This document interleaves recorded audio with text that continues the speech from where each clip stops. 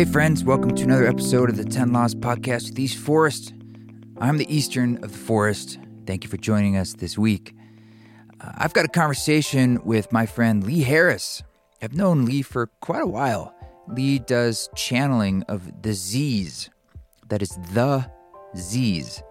And he's been doing this for a long time, and we have a wonderful conversation about a new book he released about this, but I asked some of those questions I hope are probing about what channeling is in general, and Lee was very gracious.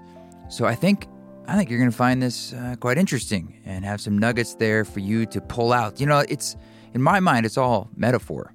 So it's really about whatever is inspiring you or challenging you is there to be used for yourself to see what's right for you and what your development is all about, and finding that North Star of truth that rings true for you.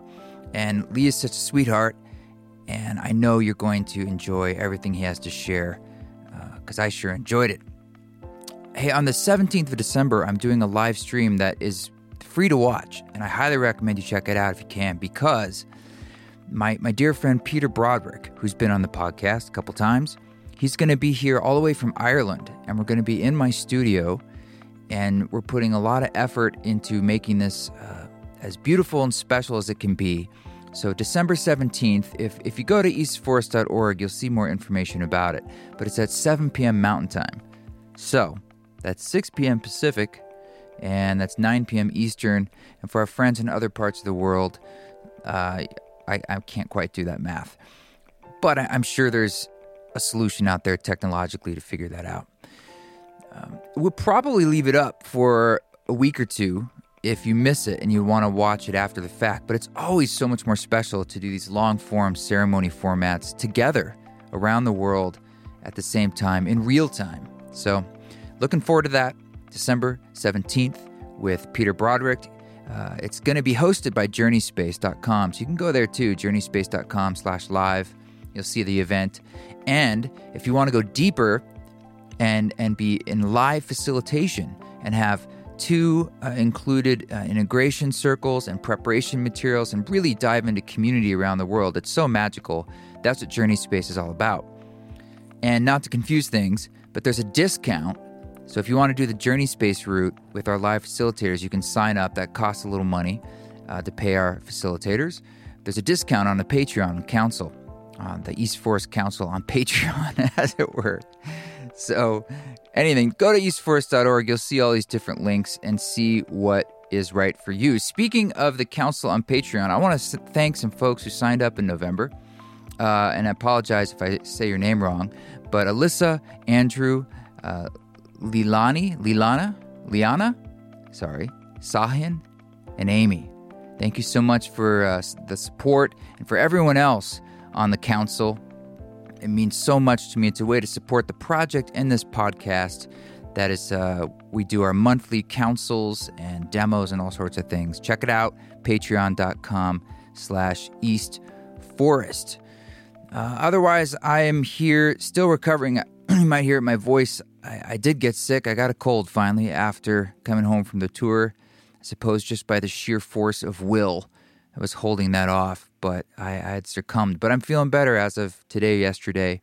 We put up a little Christmas tree. Are you still allowed to say that? Christmas tree in the living room yesterday. That was lovely. And we are going to Esalen this coming weekend to do our retreat. So looking forward to seeing all of our friends, new and old, out there at Esalen in the Great Big Sur. But otherwise, I'll catch you all online for that live stream on the 17th. And but let's get into this conversation, this rich, nourishing, and compassionate conversation with our friend Lee Harris. Lee Harris, good to see you again, my friend. Where are you these days? Right now, I'm at home in California. California. Yeah, okay. Yeah. Good to be here. Good. Thanks for having me. Yeah. Good to see you. Congratulations on another book, and it seems like I'm trying to remember when we did speak. Was it 2 years ago or a year? You did my podcast. I want to say it was about a year ago. Okay. Well, how have things been for you in general coming out of it's strange to say coming out of the pandemic because it's more of a metaphor because I guess we're still in it in a different way. But for what we all speak of as the pandemic time, have you been back into events or what have you been doing? Well, we haven't really done any live events. It's interesting because I think in a way, just on a work front, for me, the whole pandemic was very liberating in terms of getting me out of the mindset of, oh, I need to go and do all these live events and I'm doing my online events. I hadn't really stepped back and looked at that as a sustainable model, you know? So in an interesting way, a couple of things. Number one, we were already doing online events, so I just lent more into those.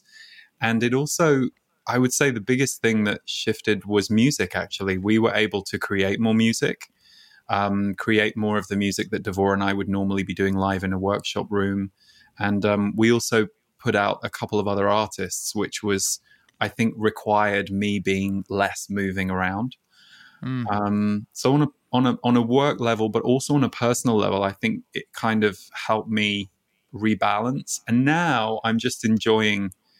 I think the thing that was the most difficult for me was the masks, like just not being able to see people's faces and what that does to us psychologically. So seeing that shifting, and we can look at each other again and witnessing the fear die down, because that was the hardest thing. People's fear of each other was the hardest thing to deal with, I think. Yeah. I would imagine fear, and we can get into this in some of the messages and themes that come up in your channeling in your work, but we know just even scientifically, of course, that fear and stress, how hard it is on the body, inflammation. And it's something I always worry about when I go through stressful situations. Like I quote unquote deal with stress pretty well. In some ways, it even focuses me, but I'm also like, at what cost? Right. That's a really good question. It's interesting. My thing is overwhelm. I was even talking to Stephen, my husband, about this last night. I had a day yesterday where I just hit overwhelm, and that hasn't happened to me in that way for about 2 months. But I was reminded that years ago that was common for me to kind of feel overwhelmed by things. But it's interesting you bring up the fear in that way, because I had a couple of guys, Clayton and Jeff, who have a piece of technology called FLFE. It harmonizes living spaces and phones. I had them as guests on the Impact the World podcast a couple of times, and they used the Hawkins scale to measure energy and measure frequency. And they said that we as a world were so dominant in fear in April of 2020, the likes of which they hadn't been able to measure in many, many, many decades. And so you knew that isn't good for us. I'm not saying that there aren't appropriate times to have a fear response, or I know people who had immune issues or who were vulnerable physically that were understandably afraid. But I think what I witnessed was this unnecessary amount of hysteria and fear that was going around. Not to not take it seriously, but I was interested in what's this going to do to us psychologically and emotionally. What are the long-term ramifications going to be for the people who find themselves caught up in that, swept up in that, perhaps not because they need to be, but because they're told to be, or because everyone else is. So I'm kind of glad we're not where we were 2.5 years ago right now.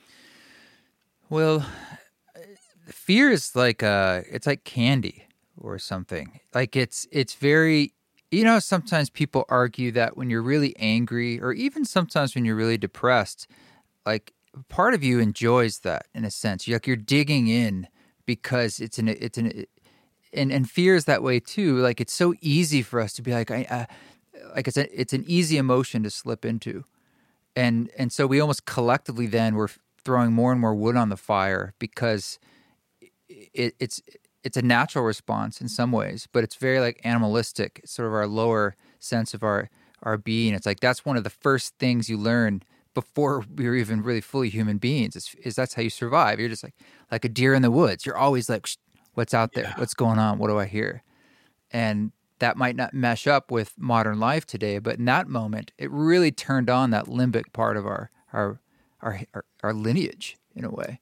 Big time. And it definitely, I think division is something most of us are aware of in the last few years, and how that has been both stoked and pumped and encouraged in many different ways. But it was interesting to watch rationality disappear. It was kind of interesting. It kind of gave you that, for me, it gave me that snapshot of, oh, this is what mob mentality is like. Like when you hear about it or when you witness it in a movie or something, it's like the emotion has so flooded the system that there is no longer an ability to stand back and look. And if I think of that for myself, I'm like, yeah, I know when I get overly flooded, it's like, oh, I'm stressed, or, oh no, I should step back for a second. I need to breathe. I need to reset myself. But have we ever talked about that collectively? That we as a collective might need to just take a breath. I just think it was such an unknown experience that it's interesting to see what happens when we collectively become animalistic in that way.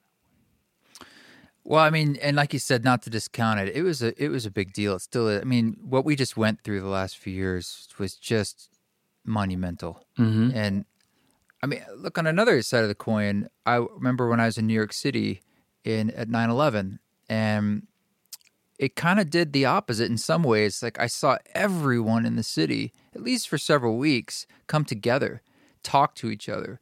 It broke down barriers. And so I didn't want to lose hope that it's like, well, humans always result to, the worst of our nature.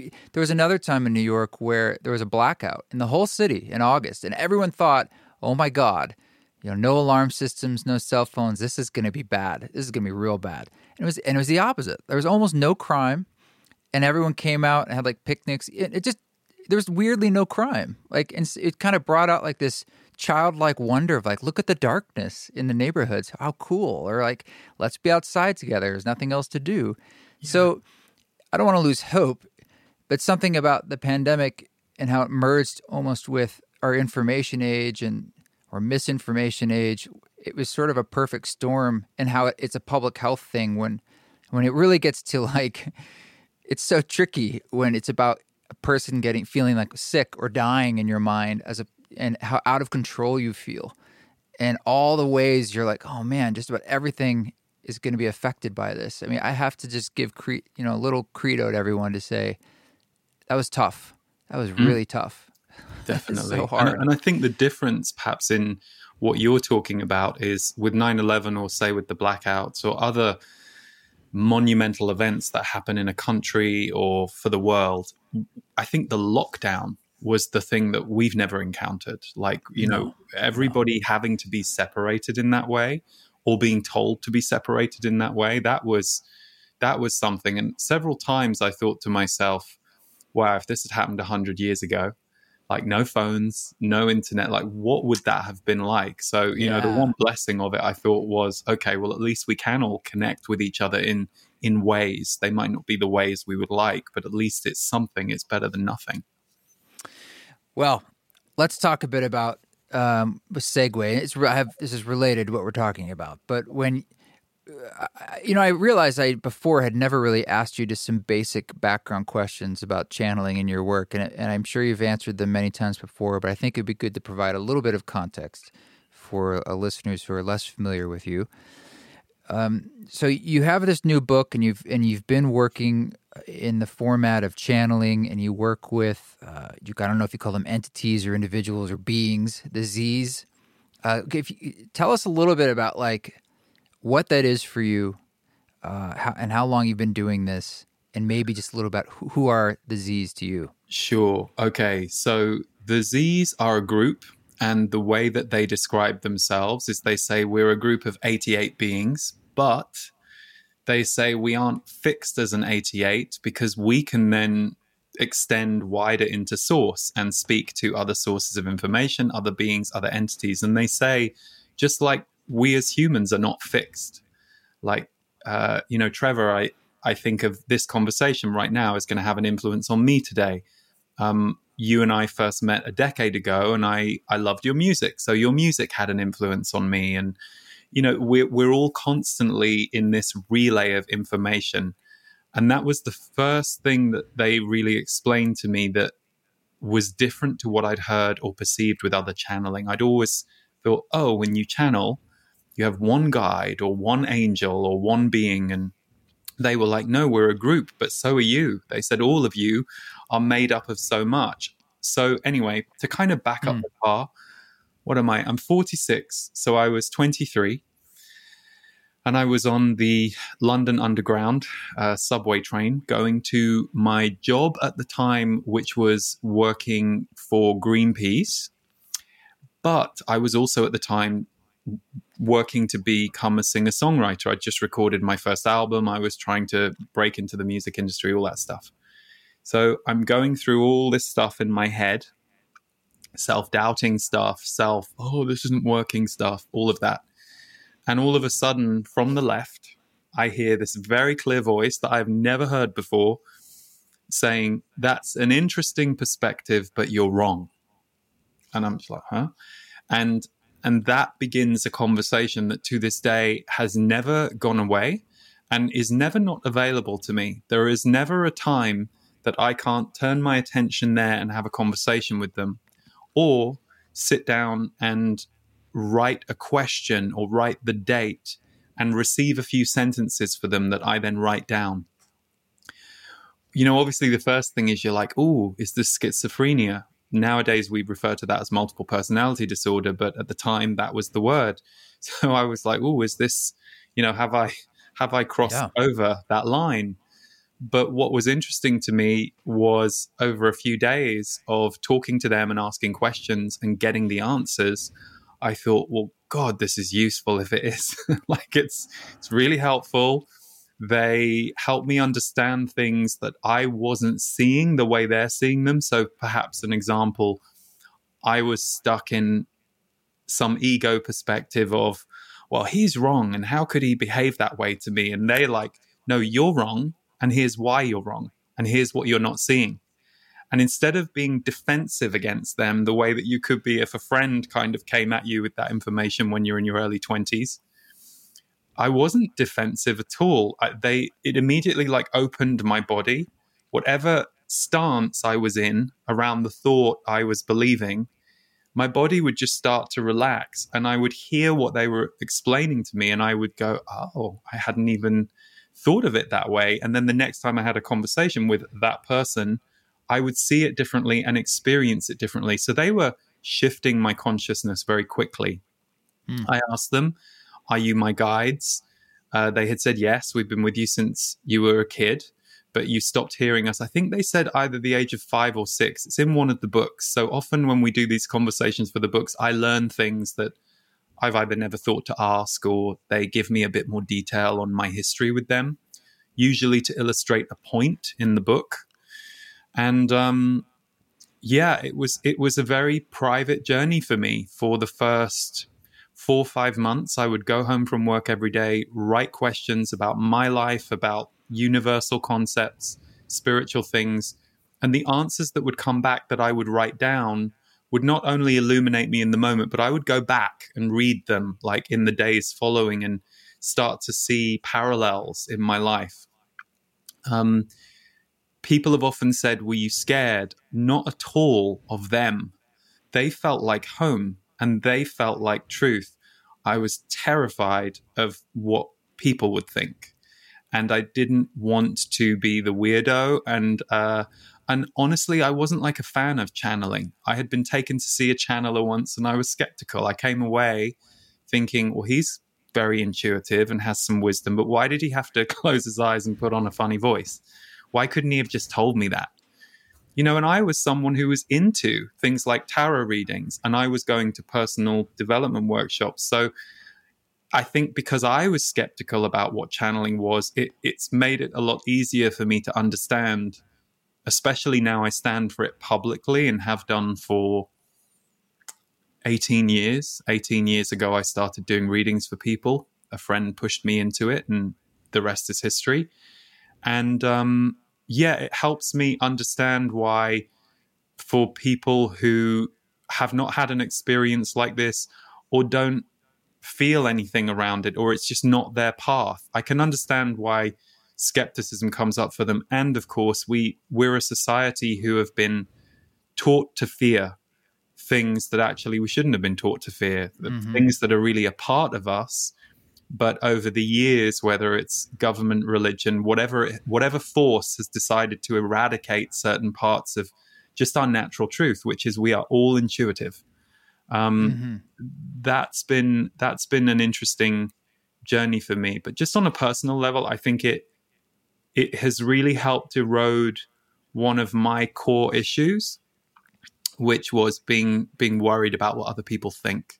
And I was raised in a family where my parents were very worried about like what other people think of you and the neighbors. And so I think in a weird way, my trust of them and my trust of seeing what they have done for other people over the years has helped me rub up against that part of me that, now luckily I'm old enough to kind of go, people are going to think all kinds of things about you and it's none of your business. And we're all so perspective based that you just don't want to waste any time on that. Well, thanks for that background. I want to ask some more questions about, of course, the content, but let me get a little bit more of this context. So the Z's, did they ever say, like, do they speak to other people in the same way that they're communicating with you?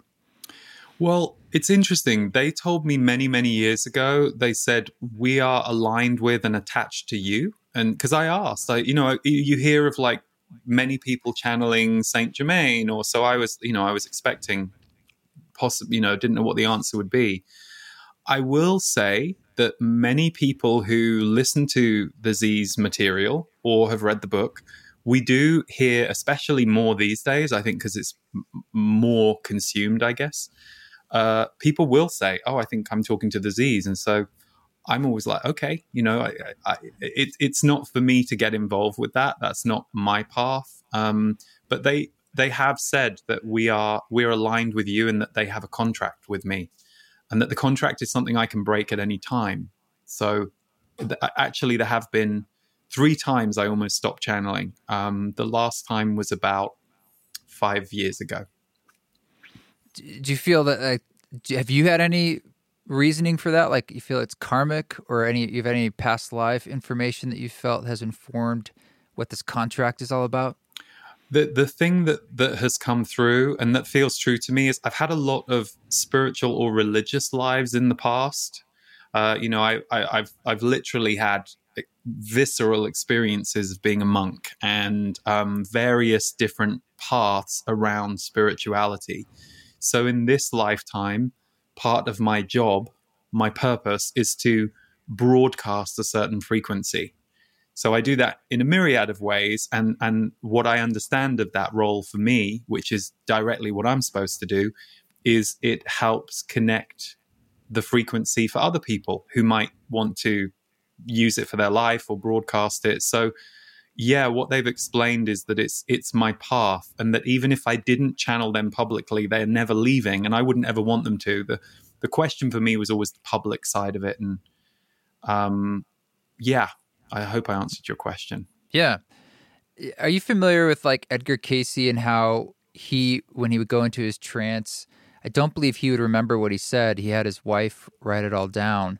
But if someone came and asked like financial stuff, for instance, about the stock market, like things that were sort of, I don't know where the line was drawn, but if it was sort of like about, I don't know, personal gain in that way or something, he would get sick.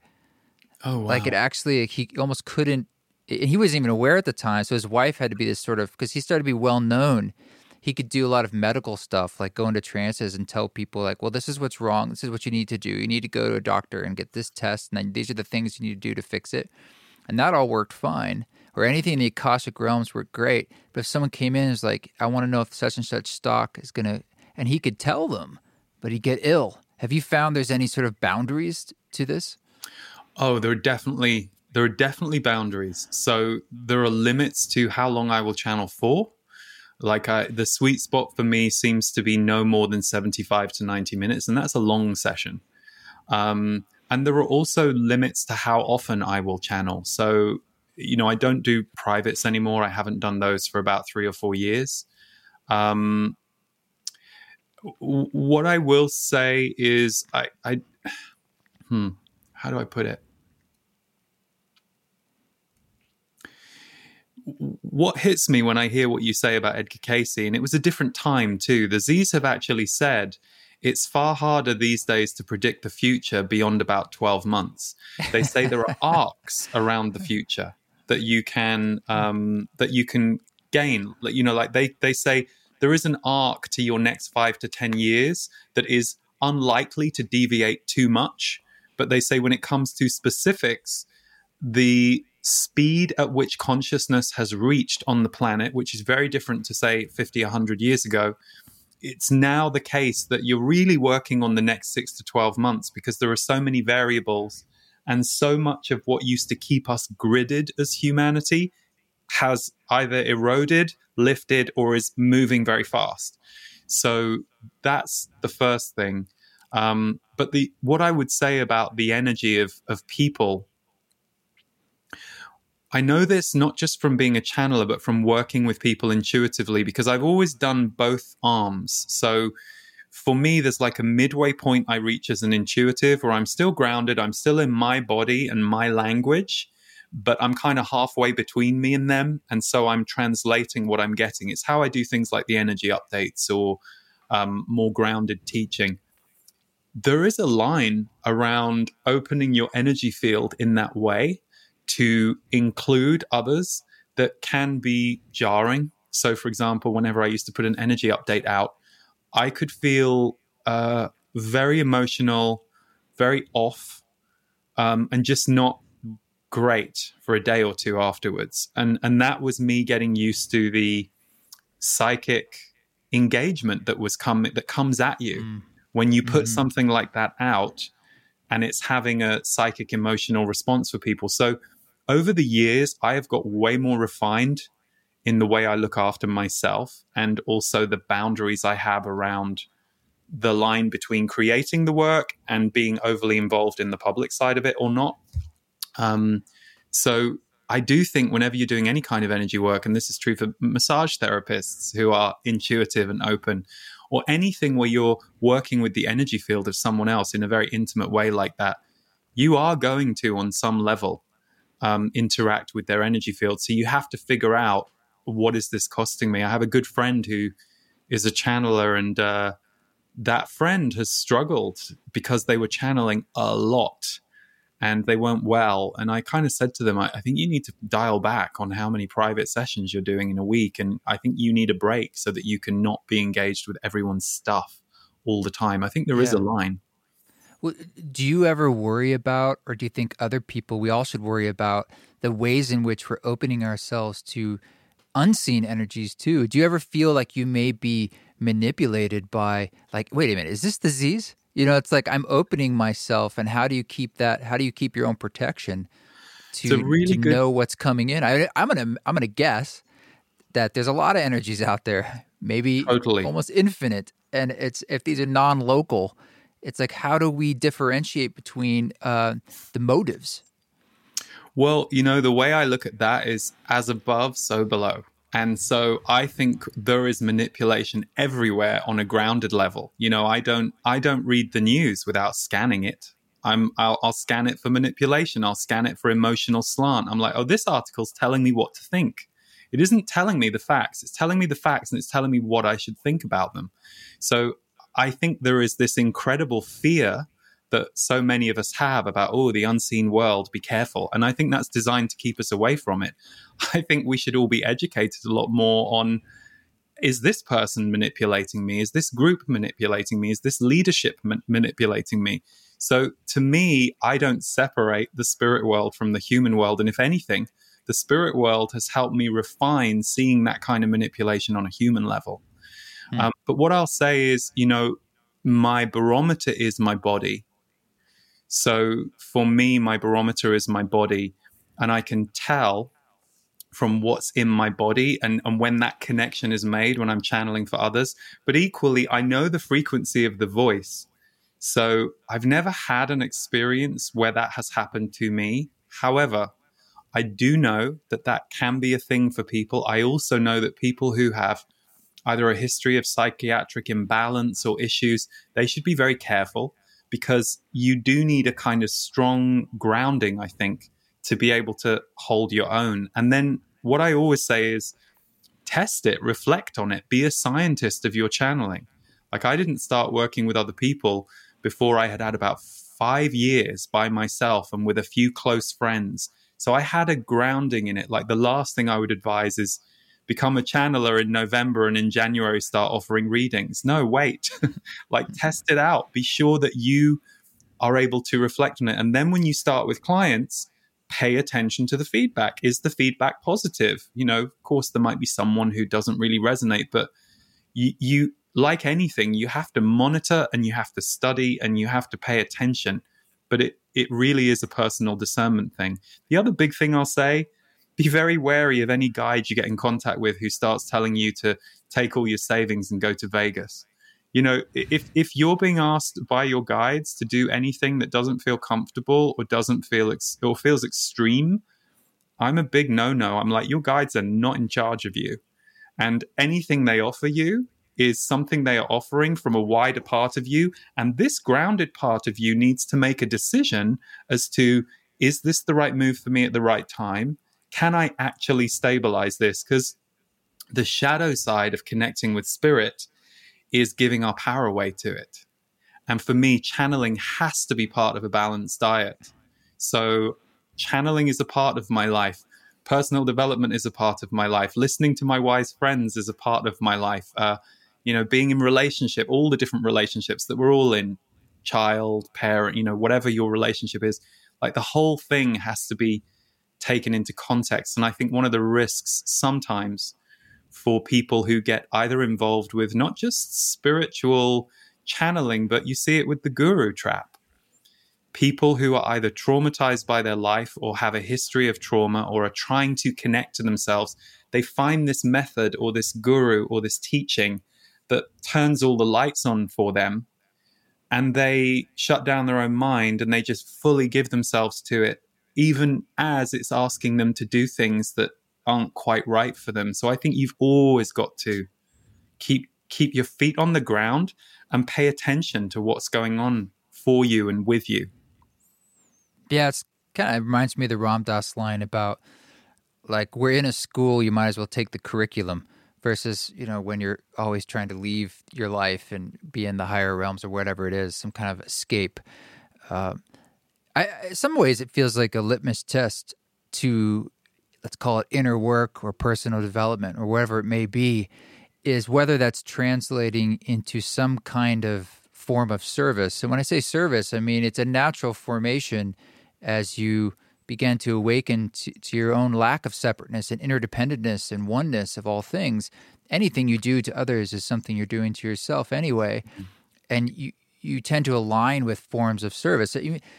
Even if that's like forms of your own creativity, being in that way. But I think a lot about social action, especially today when there is so much imbalance in the world. And do you think it's important that things like channeling or people doing inner development does become not just a hamster wheel, of narcissism? And like, how can it translate into making the kind of change to right the imbalances we see in the world today? I do think it's important. I also have a certain level of compassion for those who are traumatized enough by their life that for however many years they need to dive into personal development and spirituality as a separate or a separation act from the rest of their life. And I've seen people do that, and I've seen people get stuck there, and I've seen people come out of that. I've seen people go through it for many years. And I think back to myself. I think because I certainly wasn't given a spiritual education when I was younger, apart from being a human, which is its own spiritual education, I guess. But no one was guiding me, teaching me until I was a late teen, and I started to find some of my people. But I do remember, I will say this, I had a brilliant friend from the age of about 14 to 18, and she was an unbelievable activist. And she was a spiritual teacher for me because she woke me up to, oh yeah, maybe she would start telling me about things going on in the world and environmental causes she was getting behind. And she would go out and fundraise. And sometimes I would go with her, and I was soaking up this thing that I hadn't yet been taught, which is there are areas that need our help, and there are groups that need our help, and we can go and work in those. So personally, I think if you really are paying attention to your spiritual education, whatever form it's coming in, you're always going to come back to wanting to do what you can to help. Much like we were saying about, in a disaster area or a disaster time, most people aren't running to the Nike store to get some free trainers. Some are, but most people are going, oh, actually, who needs my help? Because when the chips are down, life gets very real, and we realize that the precious thing is life. So I actually feel that I guess you're really describing two groups. I call it spiritual superiority. You meet those people who are spiritually superior because they know more than you do about the ninth dimension. And then you witness them being horrible to someone they wear the right clothes. Yeah, they have the right outfit. They're so horrible to someone in a store. And I always say I'd much rather be with the person who is skeptical of the ninth dimension or channeling or anything, but they're being nice to people in a store, not to people please or to give their power away, but just because that is a currency, the way that we behave to each other. So yeah, I'm always pro people's behavior over people's beliefs. And I'm fine with someone who, thinks what I do is completely crazy if they're behaving in a loving, kind way. I'd much rather be with that person than some of the people I've met who are very spiritually learned, but not in action. Yeah, you got to walk the walk. Are you familiar with Michael Newton's Journey of Souls? I have that book, but I don't think I ever read it. I think I got it a decade ago. So great. Well, I bring it up because I was thinking about hypnosis, which is his modality, and he sort of developed this very deep hypnotic states for people, and they started to speak about kind of life between lives, so not necessarily past lives, but sort of the soul space. And he found all these different similarities, and that was his book, essentially case studies and interviews with people in those states. And one thing that I always found interesting for me is when I would read it, I would remind myself that whatever the person is essentially saying in a hypnotic state, it is literally being filtered through their brain, like through their own consciousness, dimensionality in a sense, and even their language, the words that they know. It's like their brain is the mechanism by which that information is coming through, even their own background and personality. So it's like that's the colors they're able to paint with verbally to espouse whatever's coming through. So in that way, I always would see it on a certain level as a kind of metaphor, because it's like, well, you might see it as literal. It's these words, but you have to remember it's hypnosis. It's kind of filtration. And also then it could help me look at it almost like, well, what does this mean to me? And I can take it as I please. Do you feel that there's an analog there with channeling? Or the way you experience channeling, that the recognition of how it's coming through you and your being and your brain, Definitely, heart, body. Definitely, and it's interesting because the Z's have said they use my empathic ability to sense how things are landing for people, and if they need to go left when they're going right, to kind of, so that's why it's quite a full body experience for me. Like I get very hot and I'm usually a little, even if the room is cold, I'm usually like sweating a bit after 75, 90 minutes. But definitely it's colored by, I would say, the limitations of me. They do use words that aren't words I use. And there have been a couple of times I've had to go and look the word up. But and I say this to anyone who's channeling, the biggest thing people say is they say, how do I know I'm not making it up? And I always say, you are. and they look horrified. And I go, but not in the way you think. You're co-creating it. You're not this piece of meat that something's being pushed through. There is this perception, and sometimes there is this higher value placed on the trance channeler. Oh, well, they don't remember any of it, so it must be real. Not necessarily. Actually, these days, there are less trance channelers than there used to be, and they say that's because we're a little bit closer to that level of consciousness as a collective. So it's less dramatic a shift that needs to happen. And at some point, channeling, you would hope, will just be irrelevant, because people will be, oh, I'm just tuning into this thing. I think part of the job of channelers at the moment is reconnecting people to that intuitive frequency in themselves. I think that's really what the job is about. Sure, the information might be illuminating, it might be helpful, it might expand your mind, but it's the frequency that people who resonate with channeling are recognizing, and they're recognizing something inside themselves. So I definitely think that it's limited by me as much as I'm able to support it in an expansive way, no question, because there's only so much, of course, that I guess my translation ability can process. Right. So then what are the ways that maybe everyone, all human beings, are channeling and perhaps they're not even recognizing it? Like, what is that energy? Okay, so you're the perfect person for this, Mr. Music.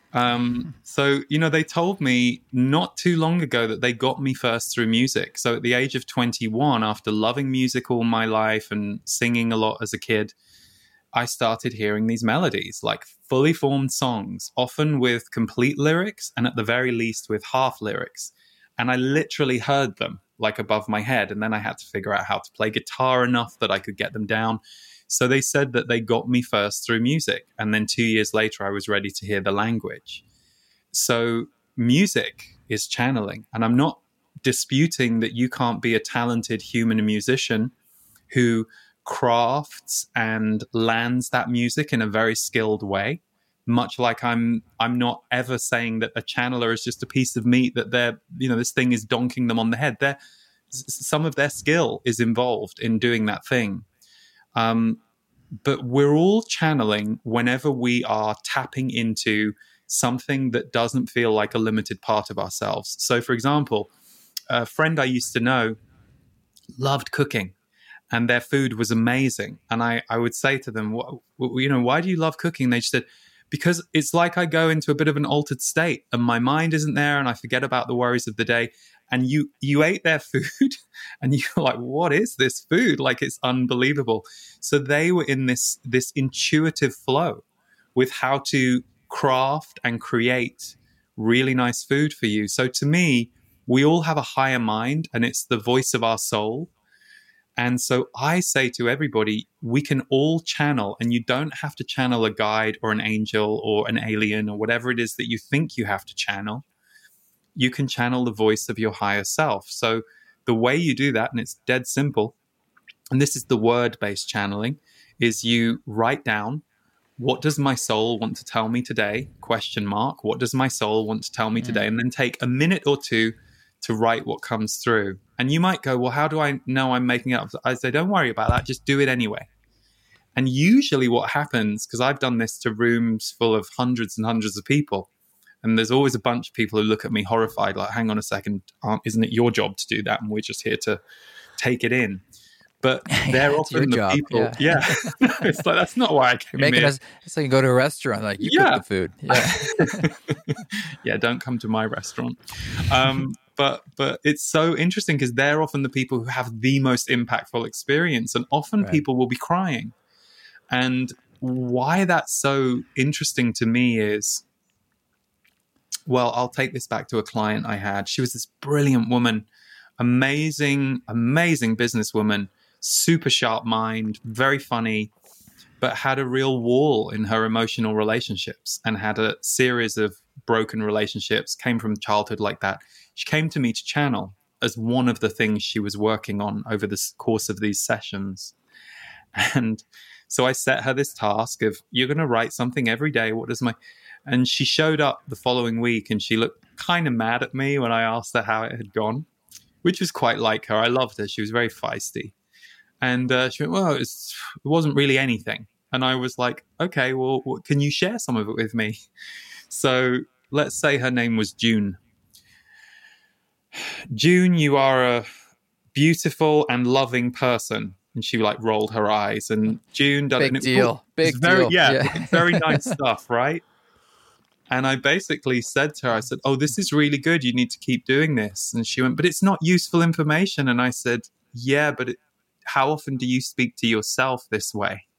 And she stopped for a second and she looked, and she went, well, I'd never speak to myself this way. And I'm like, yep.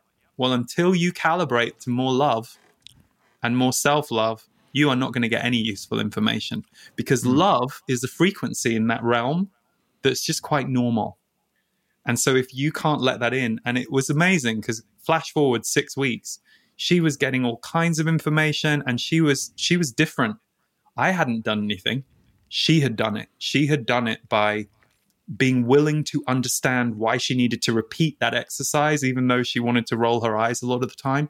But it started to open her heart. So it's usually very impactful when we say loving words to ourselves in that way, because they've come through a channel, because very few of us, certainly from our generation anyway, and above, have been trained to either speak to ourselves in a loving way, or more importantly, recognize the danger of the voice that we all have in our head that criticizes us, criticizes what we've done, that we all think is our own inner voice, and what we're all under a great illusion about. That disease of self-criticism, self-attack is something that is in the air here. And that's why it's so healthy that we talk about it and that we share about it, because then we take the insidious, quiet, sinister voice that's attacking us and we speak about it to others, and we realize, wow, everyone's got this. Wow, this is a collective thing. So there's a huge shift that can happen with channeling around more self-love. Doesn't mean you're going to be constantly thinking you're great. There will, of course, like any healing, there'll be more layers, there'll be more refining, but it's a game changer. Do you ever feel personally, and this is a question that relates to me personally, do you ever feel almost any shame? Like, because there's parts of you that's like, hey, I know me, I know my humanity. I really fell apart last week, or I have times where I'm really anxious, and here I am, like, able to pass through something that feels so pure. And you have to, that's part of that self-love, is to say, that's all of me. I can be all of these things and be the same being, the fullness of all that. But this element of shame. It's a really good question. Shame is something I knew very well, because growing up and realizing I wasn't heterosexual and that was going to be a huge problem. I think most of us who grow up knowing that, we have a certain level of shame that we have to work through. Certainly, again, of my generation, and hopefully it's getting a little easier for the younger ones now. But it's funny, in the early days, I'll answer your question. It's a little indirect, but what hit me really hard, I didn't even know there was like a channeling world.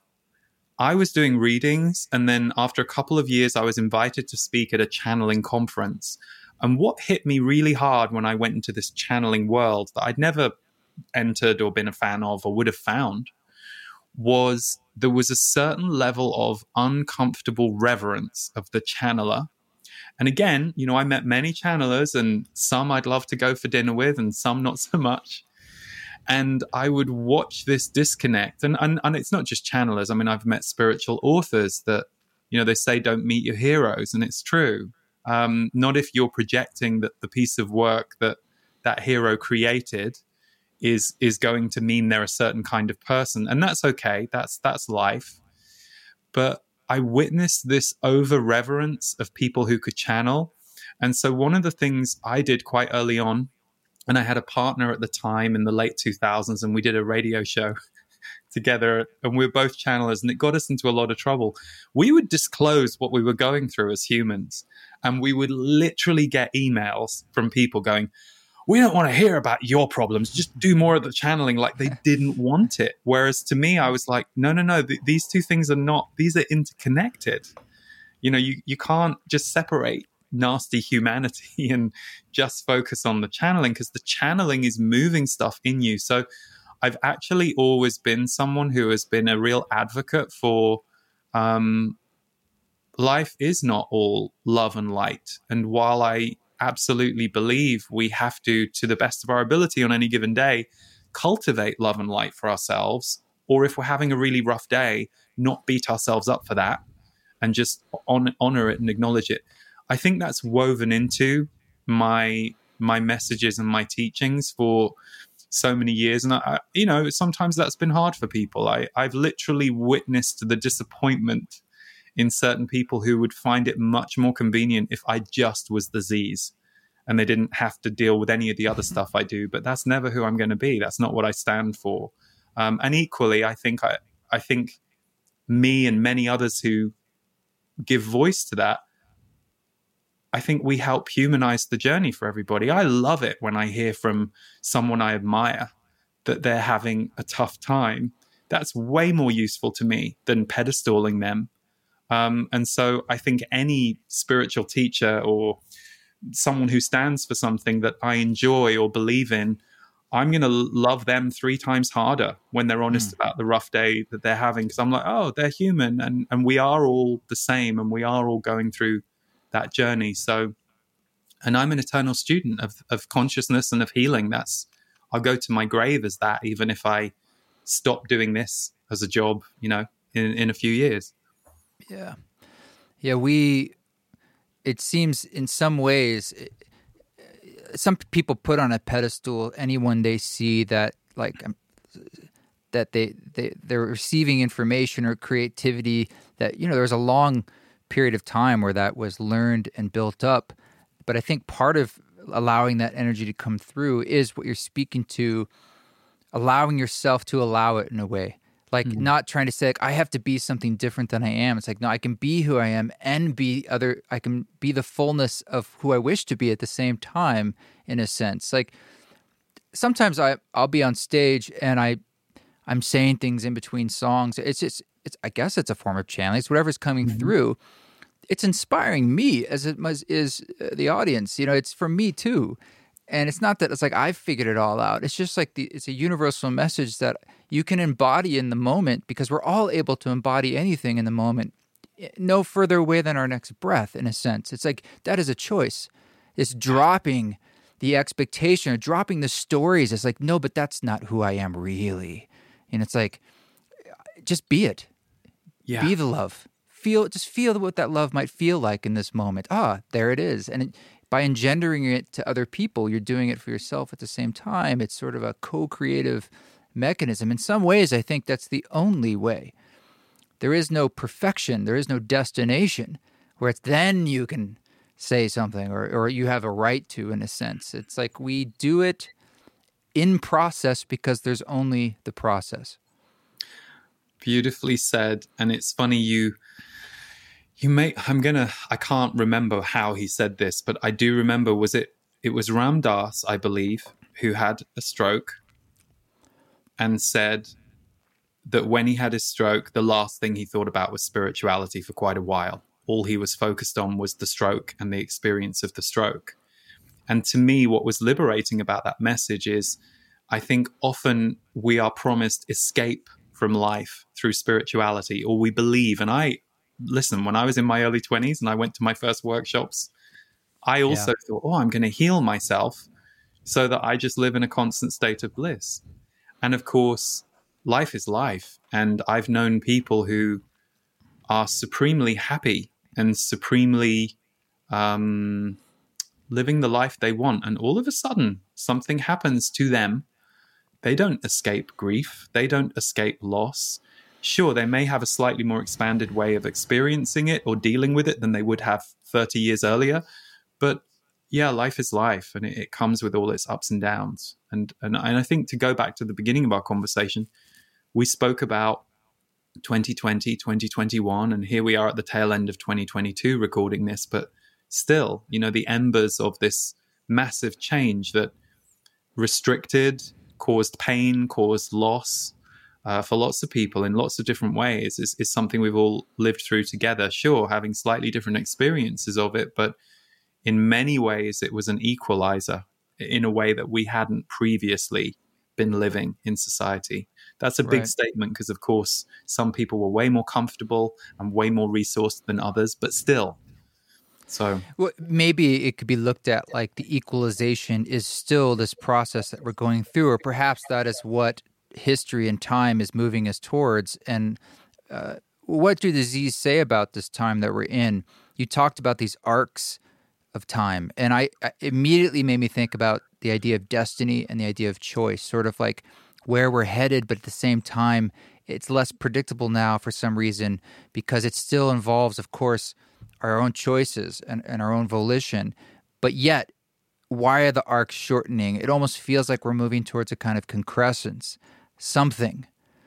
What have you learned or what have you been hearing about what this is? Well, I'll tell you something that came out in 2015 or 2016. I was in London and I was doing an event for a group called Alternatives. And at the end of the event, I channeled for about 15 minutes to this audience. It was like 150, 200 people, I think. And in the channel, they said 2017 to 2024 are going to be tumultuous years on the planet. And they are going to be game-changing years. And I was struck by this 7-year arc. I was like, well, it seemed so abstract to me at the time. Oh, it was before Brexit and it was before the American election. Okay, so yeah, it was, because then the next year, which of course led us into 2017, I was like, whoa, because those two events were so connected. I was living in the States, but watching what was going on with Brexit. The vibrational signature of those two was almost identical to me. And it really got me paying attention and kind of what's going on here. And then, of course, 2017, we're now at 2022. They've talked about fire being an important element in the next 2 years, 2023 and 2024. They say often when you hear the word fire, some of you get scared because you think the fire's coming at you. But what they're saying is the fire needs to come through you. They say we need a certain level of fire of our truth, fire of our heart, fire of compassion for others. Basically, they said until you get to 2025, you aren't going to have a break in what they describe as an energetic battle that's going on Earth. And they say between lower and higher vibrations, you've got old systems that are trying to control and organize us a certain way that wouldn't be good for us going forward. You've got new things breaking through, but they're not necessarily supported enough in the mentality of the mainstream consciousness that they can really start to take shape until the second half of this decade. So those are some of the things that they've said. And of course, as you said, we have to keep tracking it as it goes. But just recently, I did a course, an experience called Initiation, which is a channeled mystery school, meaning I had no idea what it was about. That's the whole point. We all just go into it and we get these transmissions. And they talked a lot about fire and that it takes less than 30% of the population to become more aware. And they don't have to be more aware on a spiritual level it's aware of what they call your connected humanity. And so they say that what we're seeing playing out right now, whether you look at what's going on in Iran or whether you look at what's been going on here around the racial issues in America or the Me Too movement, we're witnessing all of these reckoning moments around old abuses of power and control of groups, individuals, certain countries. It's all vibrating very fast. So I think what's tricky about it is you look at it and you go, but wow, there are these people being murdered and tortured in Iran for standing up against it. So it's not necessarily working. The Z's would say, how do you think revolutions begin? They don't necessarily begin with a win for a group. They begin with enough people who sign up to take on the difficult task of marching headlong into the army that are opposing their freedom and starting something moving. So I think it's a very intense time in the world for any of us who, our hearts get heavy when we see that stuff going on. But they have said for years, this is the time that you're in. This is the time that you came for. Those of you who are here to seed consciousness, you will keep seeding consciousness. Those of you who are here as freedom fighters or activists, you will do that. But they've also said the groups aren't separate anymore. All of you are becoming more of all of it. And that balance is going to be really important if we are to build a more sustainable future for not just humanity, but the planet as a whole. What would you say is like a North Star people can have if is there some sort of overarching energy to be like, to point people in the right direction to help navigate so much change? Good question. Well, this may seem abstract, but know why you're here. Like, know why you're here. And that doesn't mean your job. I mean, it might mean your job because many of us are in a purpose. And of course, one of the biggest jobs is being a parent. Know why you're here. Like, I think one of the things the Z's have talked about a lot is we aren't asked to be sovereign, meaning we aren't asked to really own ourselves. Too many of us have been encouraged to do what that group thinks, or do what your parent says, or do what blah blah says. Very few of us really own the fact that, wow, this is a miracle. I'm alive in this body for as long as this body's going to keep me alive. And I'm right now having a very conscious experience. I'm getting to engage with you. And they've said this, and this could sound controversial, but they've said there are people who have been imprisoned on your planet who have become awake because of those circumstances. And they said, we're not saying prisons are a great place for most people, because they're not. But for some, they have had breakthroughs there. So they're saying your perception of, oh, I need these circumstances in order to be able to become fully conscious is often an illusion. They say consciousness is a choice, and you will have to go through a certain level of personal healing in order to get there. And the sooner you're open to that, the better. But I would say know why you're here. Like, and you can know it on a yearly basis. Like, if you're sitting listening to this, rolling your eyes at me going, oh, I don't even know what I'm doing next week. Why are you here? What's important to you? And answer that question. And you might go, love. So then you go, okay, well, what am I doing in my life to support love? Oh, well, I can't really support love this week because I'm going on holiday with that friend who's always really judgy of me. Well, why are you going on holiday with that friend who's really judgy of you? Like, if you start seeing love as your through line for the year to come, can you make choices that will support or enhance your experience of love? Can you be more loving towards certain people? What might you need to eradicate in your schedule? Or maybe you need to see that judgy friend a bit less, and you figure out whether you're going to be really blunt about why, or you're just a bit less available for a while because you're not quite sure how to handle it with them, but you know that vibrationally love is not what you two are co-creating. So your why might be as simple as a word. I'm here for love. I'm here for peace. I'm here to create music in the world that uplifts others and uplifts me while I'm doing it. You know, we have a lot of whys, most of us, but sometimes there is this overemphasis on what we do rather than how we want to feel or who we're here to be as an experience. So that kind of comes to me. And then, of course, you know, if you resonate with anything I've said, every month I put out like a 30-minute free energy update on YouTube on the first of the month, where I go through about 8 themes that I receive from the Z's, and I kind of break them down in more human terms and how you might navigate them. And then, of course, there's so much out there now that can support you. Like, I'm a big believer in find the things that work for you, know what they are, and practice them. Because the more you do them, the more you're going to vibrationally feel better. And the more you vibrationally feel better, the more you can navigate some of the murk that we're going through with a bit more clarity and a bit more awareness. Murk? What are you talking about? I don't know. I'm kidding. So you have a co-author on the new book, but correct me if I'm wrong, there's a volume 2. Is that also already out, or is that coming? Yeah, that's coming in May of 2023. Oh, okay.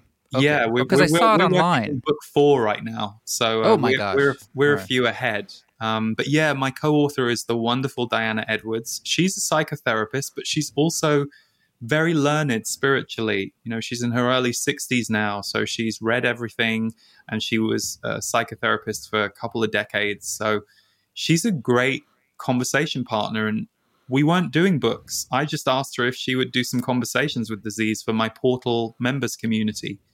And once it started, literally, I heard them say these could be books. So it was like, oh, okay, well, I'll see if New World Library are interested. And they were, and the rest is history.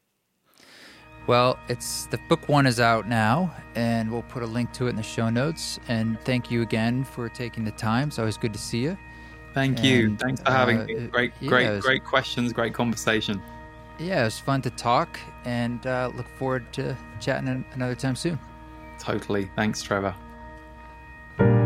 Thank you, Lee, for joining us. This song that you're hearing in the background is called Assured, and it is off the new album, Headwaters. And you can listen to Headwaters wherever you listen to music.